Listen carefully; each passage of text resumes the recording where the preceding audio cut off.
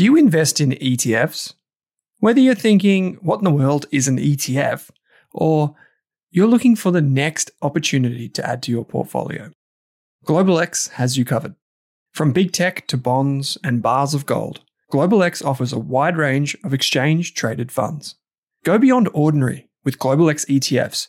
Visit globalxetfs.com.au. That's globalxetfs.com.au. Are you thinking about starting your wealth-creating journey, but not sure where to put your hard-earned dollars? InvestSmart can help. InvestSmart offers a free quiz that makes it easy to find the right InvestSmart ETF portfolio to help you reach your goals.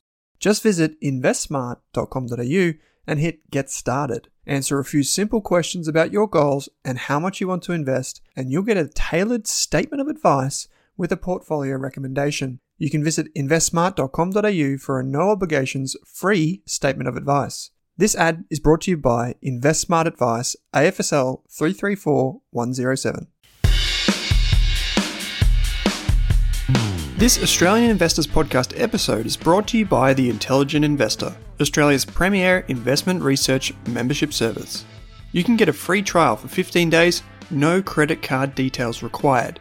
To access the insights of some of Australia's best analysts, use the coupon code RASK and secure your Intelligent Investor membership today. We're proud to have The Intelligent Investor as an ongoing supporter of the Australian Investors Podcast. As a result, RASK does not earn a volume-based fee. Simply head to intelligentinvestor.com.au or use the link in your podcast player to access your free trial. This episode of the Australian Investors Podcast is also proudly supported by Selfwealth, Australia's leading independent broker. Over 120,000 investors trust Selfwealth with over $9 billion in equities. With Selfwealth, you can trade ASX, US, and Hong Kong listed shares for a flat fee. On a $10,000 investment with CommSec, you'd pay $29.95 in fees. Yet with Selfwealth, it's just $9.50. The thing I like about Selfwealth is the full access to fundamental company data and how easy it is to trade US, Hong Kong, and Aussie shares in one place. You can see your Apple shares and ACDC ETF right beside each other. To join Selfwealth now, use the link in your podcast player or head to selfwealth.com.au and use the coupon code RASK during sign-up. Hey there, here's a quick note. This podcast contains general financial advice only. That means it's not specific to you, your needs, goals, or objectives, so don't act on the information until you've spoken with your financial advisor. You'll find our full disclosure, disclaimer, and link to our financial services guide in the show notes. Julia, thanks for taking some time to have a chat with me on the show. We really appreciate it. No worries. Thank you, Owen. Thanks for having me. I thought maybe, in doing my research, I thought maybe a good way to start would be just to ask you, I know you have teenage daughters, how you try and explain to them what you do and how you go about teaching them about investing or money, or even if you've just tried to broach that subject at all, any of the kind of the wisdom that you can give myself and listeners would be very much appreciated. Sure. Okay. I do have teenage daughters. One is going into year 12 and the other one is in year 9. So I have talked to them about investing in the past. And they do show a lot of interest, and they certainly show a lot of interest in wanting to be independent, which I think, well, for anybody is important, but certainly for young girls is extremely important in my opinion. When I described what I did to them when they were very young, I said that I was a fund manager, and of course they interpret it as a fund manager, which I like to think is one and the same. But I guess they understand. Say if I take them shopping on the weekends and we go to say JB Hi-Fi or shopping at Woolies, they understand that those are components of listed companies, and the money that we spend there goes into form, I guess, part of their bottom line. So they do understand the concept of corporates and the idea of profits. And my daughter that's in year 12, she's studying commerce, business or economics, business and law. So they're the areas that she wants to go into. So she has a keen interest on it. So I do try to broach with them, the value of investing and also the value of being independent. Do you think that either of them will go into the field, into investing or business, like the corporate life, generally speaking? Absolutely. My oldest one, that's exactly what she wants to do. The youngest one, I think she'd like to be an investor, but I don't think she'll follow that path. It's always an interesting thing, right? Because a lot of, particularly teenagers, it's kind of binary. They're either into it or they're not. And if you can find a young person that's interested, they obviously have one of the secret ingredients of long-term investing and wealth creation, which is time. They've got all of that on their side. So having a mentor like you, I imagine, would be invaluable to them. I normally ask this question at the end, but I feel like this might be something that is interesting now, is if you had advice for them, and you would be willing to share it with us now, what would you say to them if you were in their position right now? The value of compound investing, which is just the point that you just raised, is, one of those miracles, compound investing, but also confidence, which is, it's hard to teach somebody, but I think that's probably one of the areas that I lacked starting. And, I guess confidence in myself. It's not something you can teach. Yeah. No, but it is a fair thing, right? Particularly, I find with the younger analysts, they often think that there's so much that they don't know, and they lack confidence because there's so much uncertainty. I think as you go on, the uncertainty is still there, but you just learn to manage it in a different way, and that's just purely from a professional perspective. And this leads us actually nicely into my first question to you, on your career, which was, you started as an analyst in 1994, I believe. I did, yes. What was that like? Did you always know that you were going to become an analyst? I guess it was complicated by the fact that prior to that, I finished my economics degree at the end of 1990. So I came into the job market in the recession we had to have, which was, yeah, you had to be there because it was a really hard recession, and it lasted for years, and it was devastating to Australia. So in terms of seeking a job at that time, after finishing an economics degree, the financial sector was laying people off. So there was no prospect of going into that field. There was accounting and auditing, which I had tried and didn't really enjoy. So I actually went into working for the Attorney General's Department investigating organised crime. So that's how I got into it. And I guess once the economy picked up, which was by late 1993, there were opportunities in finance again. So that was my foot into the area. I didn't know this about your backstory. Normally I have a pretty good handle on the backstory of guests coming on the program. So you investigated organized crime. That was kind of your research. That's your first exposure to research out of school or uni. Yes, that's right. Yes. Yeah, right. And so, okay, interesting segue here, but maybe it's more of a digression, which is just, did any of those skills transfer to becoming an analyst? Absolutely. Now, you got to remember this was pre-internet. So it was, in terms of reconstructing accounts, it was bank statements, it was check stubs, it was transcripts of telephone intercepts and listening devices. It was a lot more creative and a lot more, you had to be a lot more resourceful. The other thing would be probably just questioning and interviewing techniques. Was there something about that that made you want to leave that field? Or was it just I've always wanted to be in finance and work in investment research rather than, say, organized crime? Was that just was the allure of that, or was there something that kind of pushed you away from that industry? I think, the allure of working in finance was always there. So I guess once circumstances changed and it was slightly depressing work too. So it was nice to jump across, but it was a massive culture difference. How would you describe speaking of in investment markets, how would you describe the culture when you moved across? Well, I guess I went from working in what was a fairly grotty building in Kent Street behind bulletproof glass to working in the best office building up on level 39 with my own office and a view of the water, view of the harbour. So I went from one extreme to the other. Yeah, I left a whole lot of great people, and I ended up working with a whole lot of great people. But I guess the surroundings were completely different.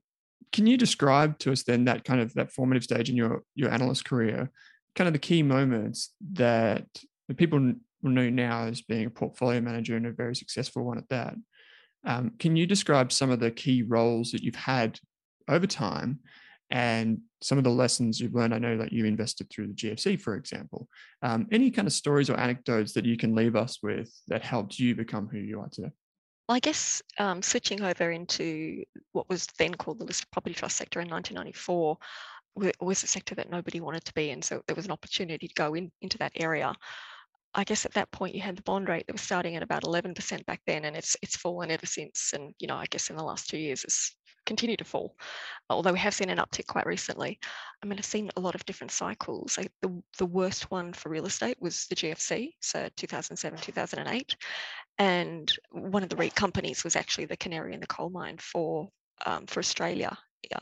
In its, I guess it's... Which REIT was that, sorry? That was Centro Property Group, which, you know, effectively collapsed. And that was, one, they were over levered, and two, they had lots of short-term debt that needed to be rolled against an asset class that was, you know, overvalued. So, you know, had a debt mismatch in terms of timing. So into a falling asset market where nobody wanted to buy assets. So that was, I guess that was kind of the formative steps into the GFC for the sector and also for Australia. I mean, it was just kind of like somebody ringing the bell. The GFC was not kind to the REIT sector, and a lot of retail investors, unfortunately, were burnt because the sector was over-levered. It invested in asset classes that it didn't understand. It had invested offshore. It had a complexity of financial structures to make it more appealing, which just started to unravel, which ended up by just being debt on debt. So it wasn't kind to retail investors, and a lot of retail investors have missed out ever since, unfortunately. So, interesting example in Centro. I'm sure many of our listeners would remember Centro. Could you see this coming in the sense of, you know, those shorter term debt profiles? Could you see them rolling off, and were you questioning what could happen? We held virtually none of that stock, which was a function of where we saw the asset class being overvalued. But we were very mindful of the amount of leverage and leverage on leverage in a number of structures. And up until that point, it actually cost us a lot of performance because, you know, at that point in the cycle, just before it tipped over, you know, that was being rewarded by the market because it was able to generate returns. It's just that those returns weren't sustainable. So it had cost us a lot of performance, but fortunately we stuck with it. And when unfortunately the tipping point happened, you know, our performance improved a lot because not only did we not own that, we didn't own a lot of the stocks that looked like that at the time. I spent time in a former life in a research role, and we looked at listed property trusts and REITs and the like. And we found some interesting patterns with regard to how much leverage they use in certain times or at certain stages of the cycle. Looking back on it now, you mentioned there was kind of like a tipping point. Did you kind of draw any rules of thumb or kind of, you know, big picture ideas about when you're in that bull market in property, when it's important to be careful, and how, like, any of the telltale signs that you might be going too far? And what I mean, like, for example, as one example, we looked at the leverage, and we found that many funds that had 30% gearing or less seemed to hold up okay, but those beyond that seem to, you know, get washed out a little bit. So I don't know if you have anything off the top of your head that, just generally speaking, you kind of use now as part of your framework. I guess since that point in time, the REIT sector has delevered, but they've also looked at extending the leverage too, so the debt duration. So, you know, you're not caught short. And I guess what we saw with COVID is that the Fed stepped in and bought credit because they were really worried about companies that had to come to market to refinance, that had debt refinancing obligations. So we're very mindful, and we were mindful at the time of debt duration and exposures. There was no absolute cap on leverage because it can work for you, provided that the underlying cash flow is sustainable. And that the asset value itself has, you know, there's barriers to entry or there's like long-term value attached to it. But it all depends on the circumstances. But for that one was, you know, that was obvious to us at the time. We'll get to more of your investment philosophy in just a moment. But one of the things that I wanted to ask you was basically, how do you spend your average Tuesday? One of our designers here talks about designing her ideal life and an ideal Tuesdays. I don't know why it's a Tuesday, but I thought I'd ask you, what does an average Tuesday look like for Julia Forrest? Last 2 years aside, which, you know, it's been spent a lot at home, I try to start really early. I also live in the northern beaches of Sydney, which if you come in, you know, after a certain time, the traffic is gridlock. So try and get in at around 6:30 in the morning. So I'm pretty efficient at waking up and getting out of the house. So I can do it in 4 or 5 minutes between wake up time and leaving the house. Wow. It's just pretty, yeah. Anyway, years of training. I shower the night before, I put my clothes out and basically get dressed and walk out the door. I guess it's, checking my emails on the way in. I still like physical papers to read, which, I'm 52. I don't know whether that's an age thing. I like to be able to see all the stories, whereas I guess when you're online, you can click on things that sound interesting, whereas if you look at a newspaper, you see everything. It's just my own personal preference.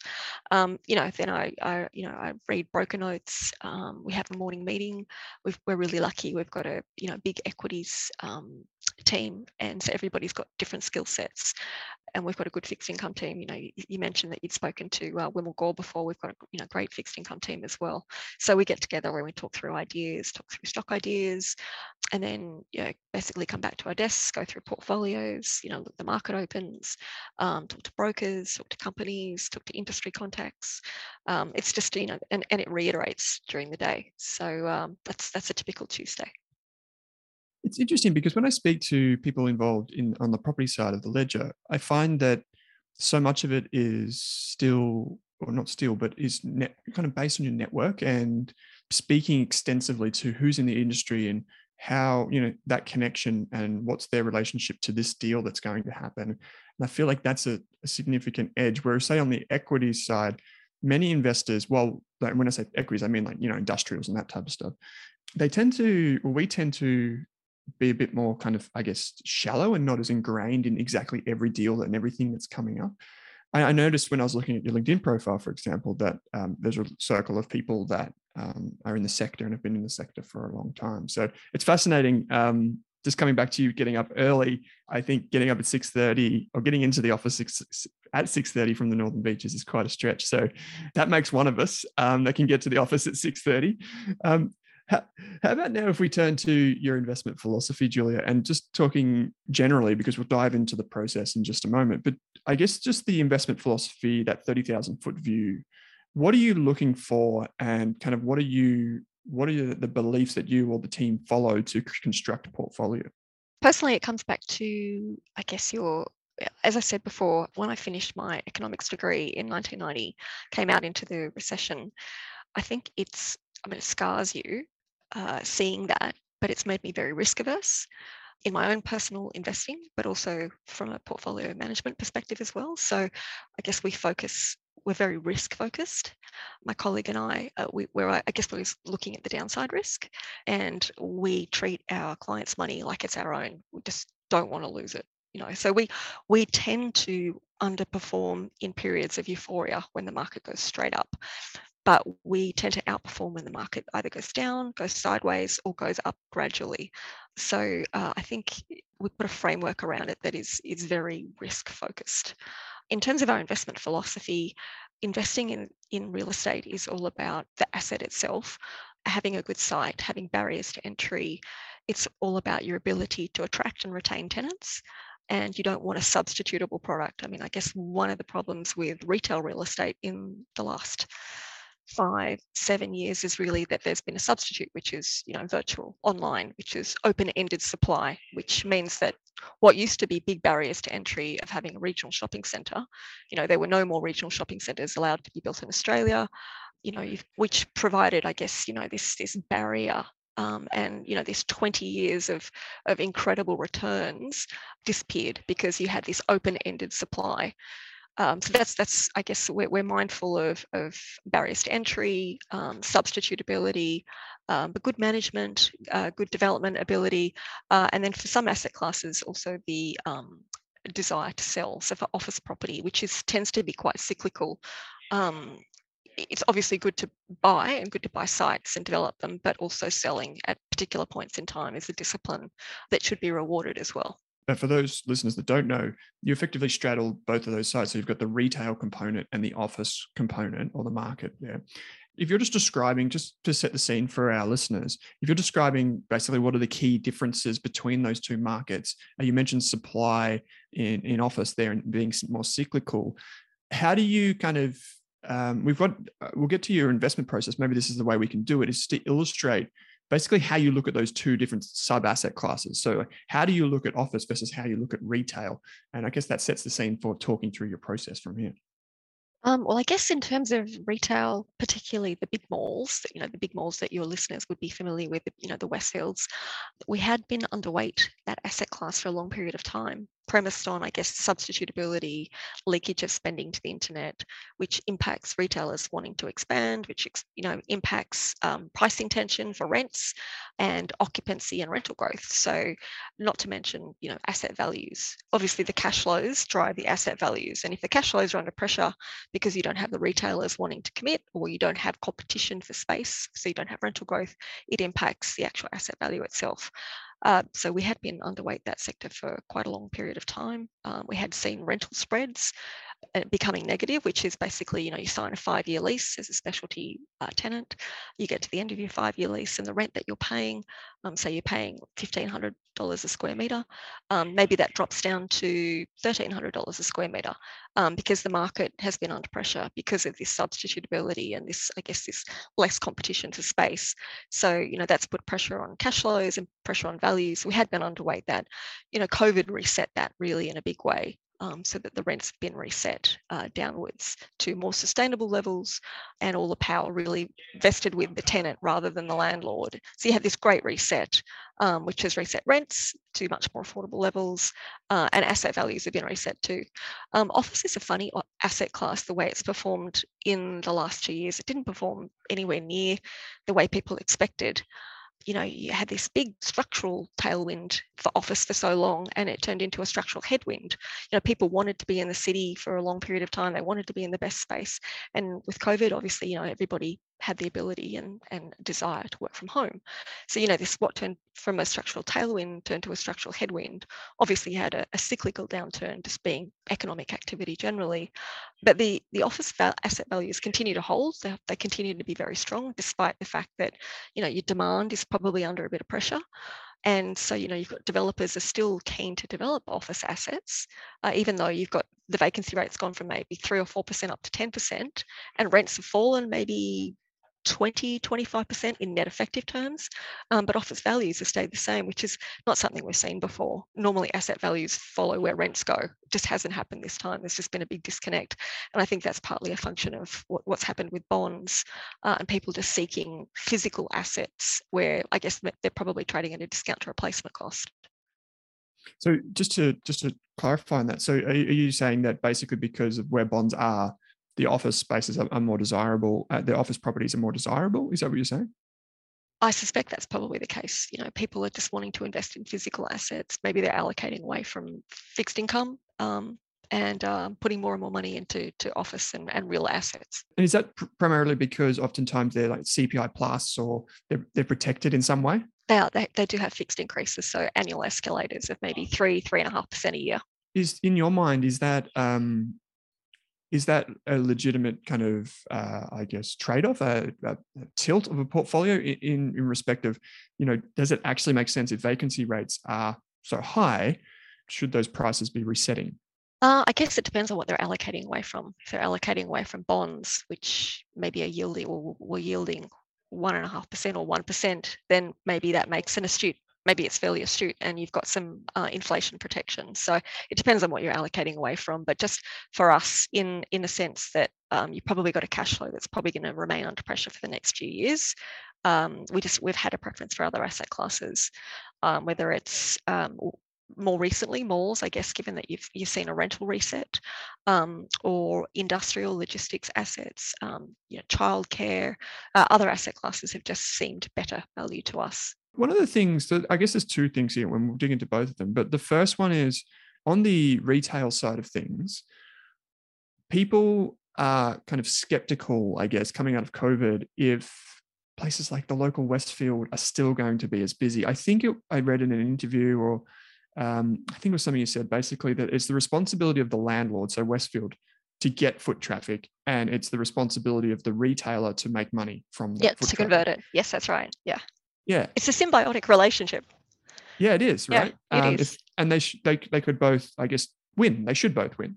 But I guess some people are skeptical, Julia, that we're going to return to malls in the same capacity that we did prior to COVID, whether that's because we're shopping more online, or, insert any reason. Are you seeing that over the medium term, we are going to make that shift back? And I guess the second question around that is, what are some of the more innovative things that landlords and shopping centers, for example, are doing to get people back in sooner? Well, we have seen a big, so as the economies have been opening up, we have seen a big bounce back in spending. So we saw it last time in August, September, October last year. So we saw this, I guess you'd call it revenge spending. People had cash to spend. They hadn't spent money on holidays. We do expect the same thing to happen this period of time. The difference this time versus last period is that asset prices have probably gone up 20-25% as well. So they've got cash to spend and they're feeling wealthy. They've also missed out on a couple of school holidays, so they do have money to spend. In terms of it being sustainable, I guess the landlords have really remixed centres to include more services that bring you back to the mall. You've seen a rebound in traffic, not to the same extent as where it was in 2019, but people are actually spending more when they're there. They're staying shorter periods of time. They're going less, but they're spending more. So the conversion rates are higher. So that's interesting. So, and can I ask, how do you get a gauge on that? How do you get a gauge on how much consumers are spending? Are you looking at official statistics, or are you doing your own work, reading down your reports, or where do you get that information from? Well, you can see it in like CBA spending data, but you can the mall landlords also release it themselves.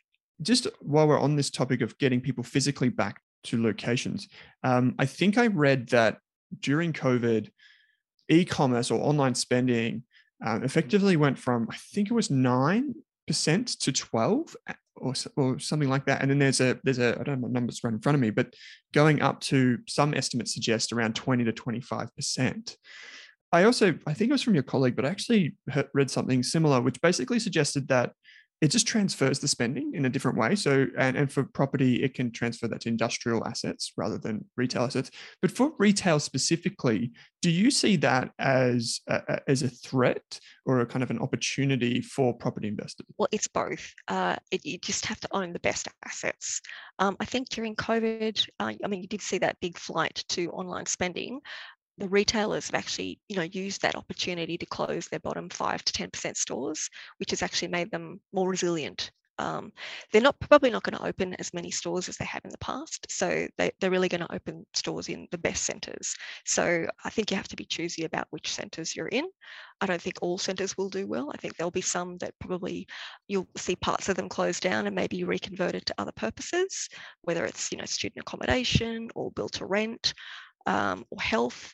Not all of them will survive, but the ones that do survive, I think, will do reasonably well, particularly now that you've seen rents reset to more sustainable levels. It's interesting, right? Because I speak to a lot of investors, and I think the way it's all framed is very interesting insofar as the way we're seeing retail premises go. It's like you said, services, like people go there to drop their kids off, so they may as well do their shopping. If there's a hotel that, well, they're going to be spending in that location. Like I know Chadstone here in Victoria had something similar, right? Yeah. But even things like the movies and the cinemas, people have been predicting for a long time that there was the demise was Netflix and all this type of stuff. But I think we overlook the fact that people go there not just for consumption, but also for entertainment. Yes. Yeah. I don't know about you, but I was desperate to get out after whatever it was, 105 days in lockdown. And I can't wait for the new James Bond movie to start. So. I was just about to say the same thing. And you can't watch that at home. That's a shared experience. It's true. It's true. Yes. I did try and watch, this is a huge digression from investing, but I did watch the Black Widow movie from home, and it just did come out at the cinemas as well. So it's almost like I have to go back and watch it again. But I think for investors, right, that's actually something that many of us have overlooked insofar as people genuinely do want to get out and do want to go to these premises. So they're still going to be valuable. So once the reset happened, it was the time to rotate in. And I noticed, because I did in doing some prep, I noticed that the A-REIT index is actually back to where it was basically pre-COVID. Is that a surprise to you? It is remarkable. When you think about what happened during COVID and the code of conduct, which was a national code of conduct, which basically said that landlords had to help tenants insofar as forbearance on rents or deferrals. They didn't do that with the banks. That was just a deferral. That was, it's not like the bank said, look, you don't need to pay us interest for 3 or 6 months and by the way, we'll just forget about it. It was just a third, but the actual landlords, they took that hit. And, you know, it was the only sector in the economy that really did. So for them to have bounced back is really quite remarkable. The other thing for that is that the value of real estate basically comes from the length of the leases, and there's typically leverage that is applied against the length of those leases because they're, you know, basically foreseeable, sustainable cash flows. And so when you sever the length of the lease by this legislation, you know, the whole sector, you know, the whole asset class could have come unwound, because do you think about all the leverage that's up against it? And the sanctity of the lease, you know, being a legal contract, was severed, was just unthinkable. So the fact that the sector has gone back to where it was pre-COVID is really quite remarkable. Yeah, I think, you know, if we imagine if you're investing in an industrial company, you're doing discounted cash flow analysis, or you're doing some cash flow modeling, and all of a sudden it's down 20%, that has a significant impact not only on the interim free cash flows, but also on the terminal value, right? Which is basically the majority of the asset value. So that's a really interesting thing.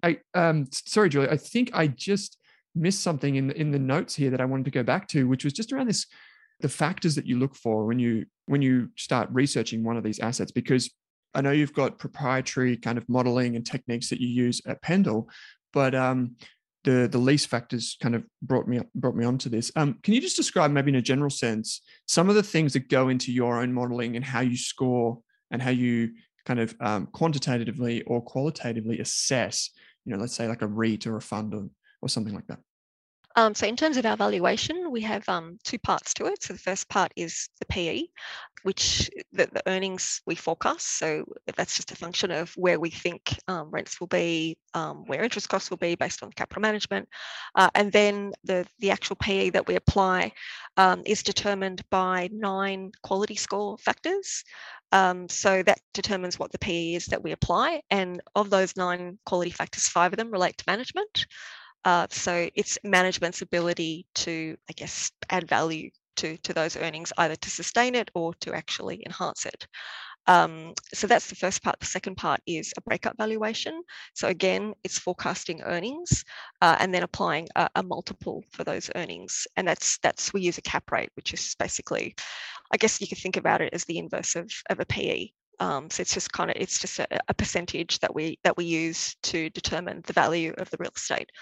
So we apply a cap rate based on where we see the cap rate for that particular asset class or that particular asset.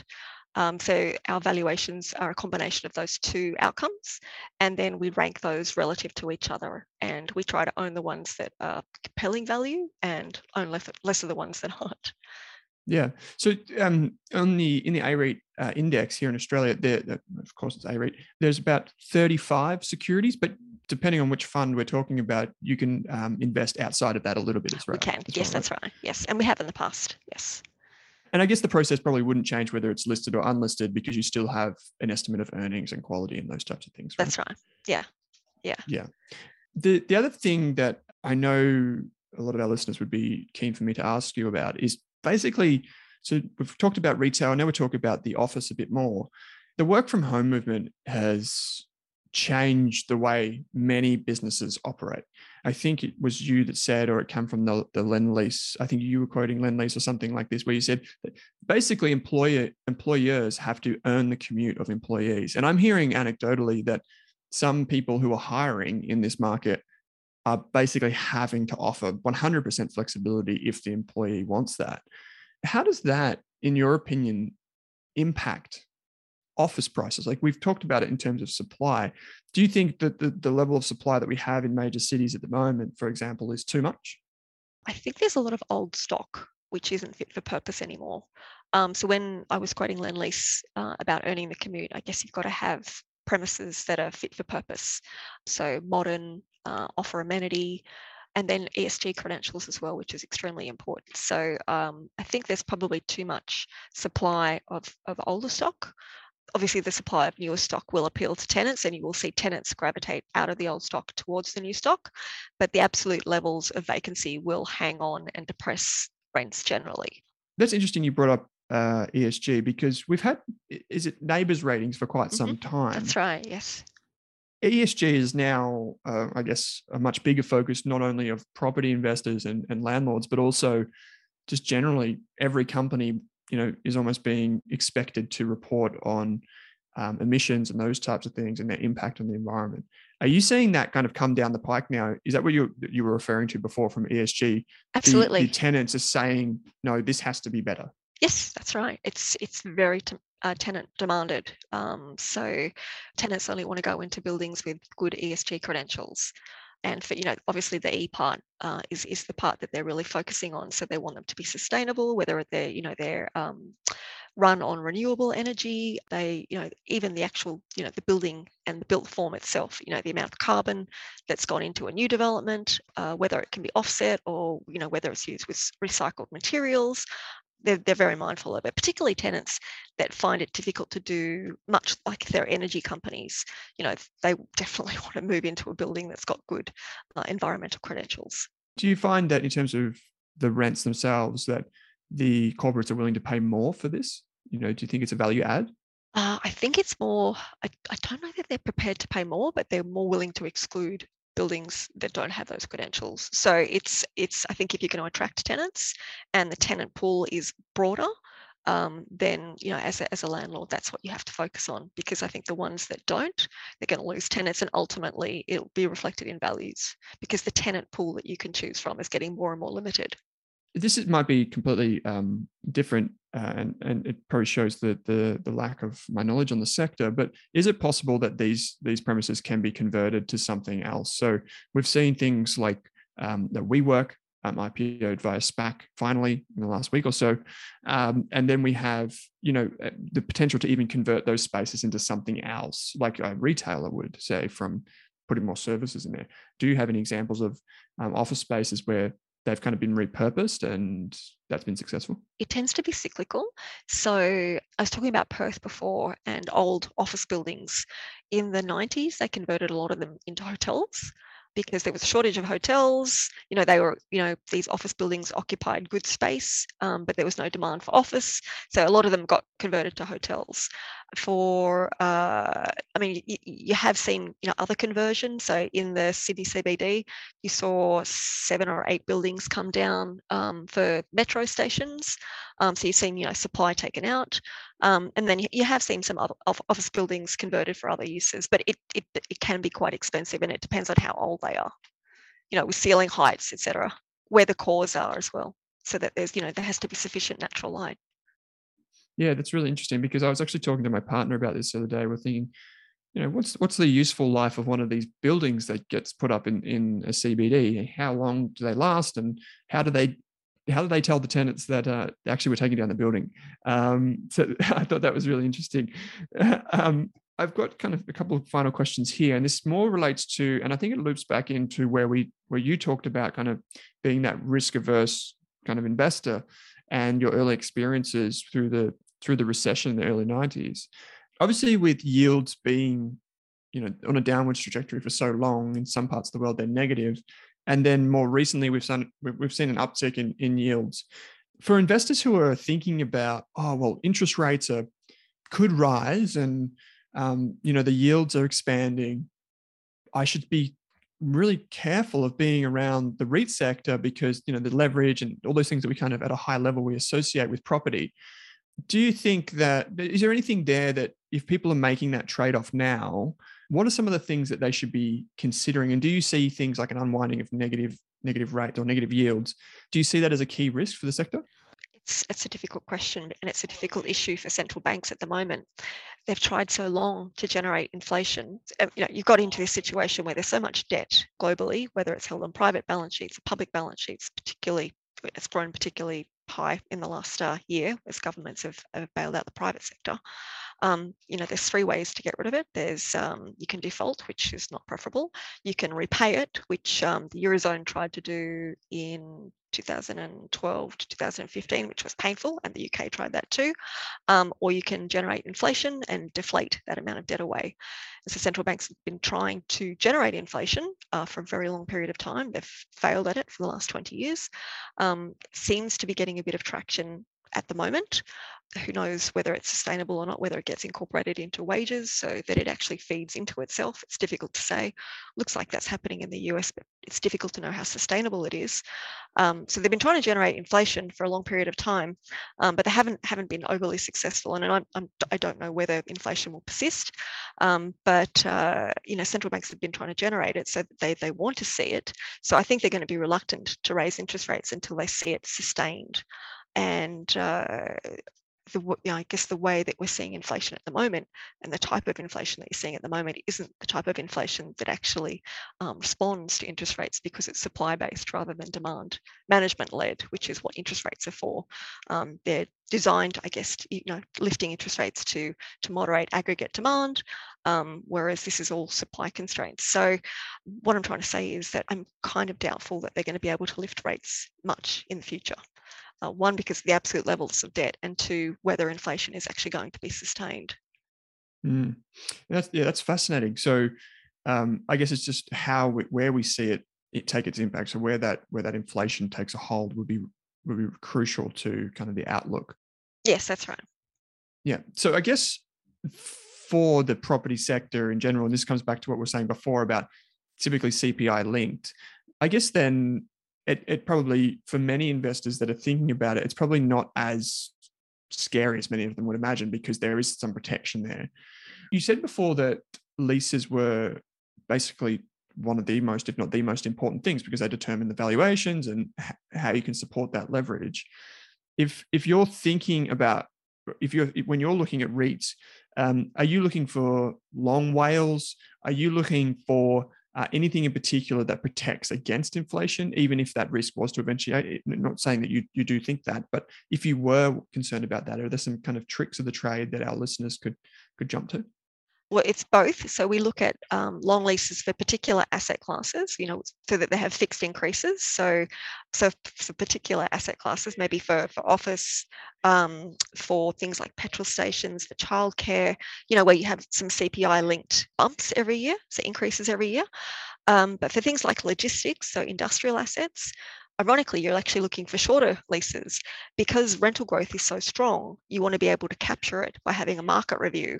And there's also development upside if the actual industrial premises can be, converted to a higher and better use, or even just a better industrial distribution centre. So depending on the asset class, you might want short leases if there's a lot of rental growth at the moment. But if you've got an asset class where there's less barriers to entry, you obviously want a long lease, which protects you from a lease expiry and potentially maybe lower market rental rates sometime in the future. So it depends on the asset class. But real estate does provide some inflation hedge, particularly because a number of the leases are actually CPI linked. The other thing is you've got replacement costs. So I don't know about you, but if you've tried getting a construction worker or a tradie to come to your house to fix things, those rates are only going up. And if you apply that to the construction of, say, an office building, replacement costs are rising, and it's a function of the land value, but it's also a function of the building materials and the cost of labor. So there is an inflation hedge by investing in real estate. That's really interesting. I hadn't thought about that at the kind of the much larger level. I have been doing some work around here, and and everyone knows that listens to this that owns a property how expensive it is. So that's really interesting too. There, yeah. So I guess the final question I did have for you was just around one thing you would tell yourself about, or tell your younger self about money, finance, life, or business. What would it be? I think you may have answered that, but I think it's worth asking again. If there's one thing you would tell your younger self, what would it be? I'd tell my younger self, I'm not sure that I'd listen though. I was always really good on saving money. So I was always right from the get-go, my first paycheck, really good at saving money, but I was never good at taking risks. Very risk averse. My dad gave me some really good advice when I started in broking. My dad worked in hematology, and he told me to invest in CSL, which the broker that I worked for did the IPO. And I didn't listen to him. I bought a house instead, which wasn't a bad thing to do in 1994. A house in Annandale, which is a nice suburb. But had I listened to him, had I had more confidence, I would have made a lot more money. anyway, so having more confidence and investing for the long term as opposed to just trying to protect everything in the short term. Well, Julia, many of your accolades are speaking for themselves in recent times. I know you and the team have won quite a few awards in recent years, and for those listeners who are interested in hearing more about what you have to say and finding out more about the funds that you run, where would they go to find that? Is that best on the website, or? Yeah, if they go to the Panda website, they can see all the investment options and decide for themselves. Yeah, wonderful. Well, Julia, thanks for taking some time to join me on the program today.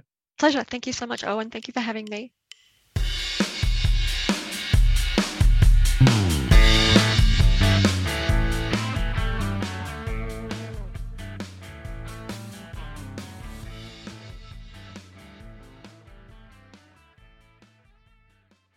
For more than a decade, I've been hunting for the best investors and their methods, strategies, and tools for investing.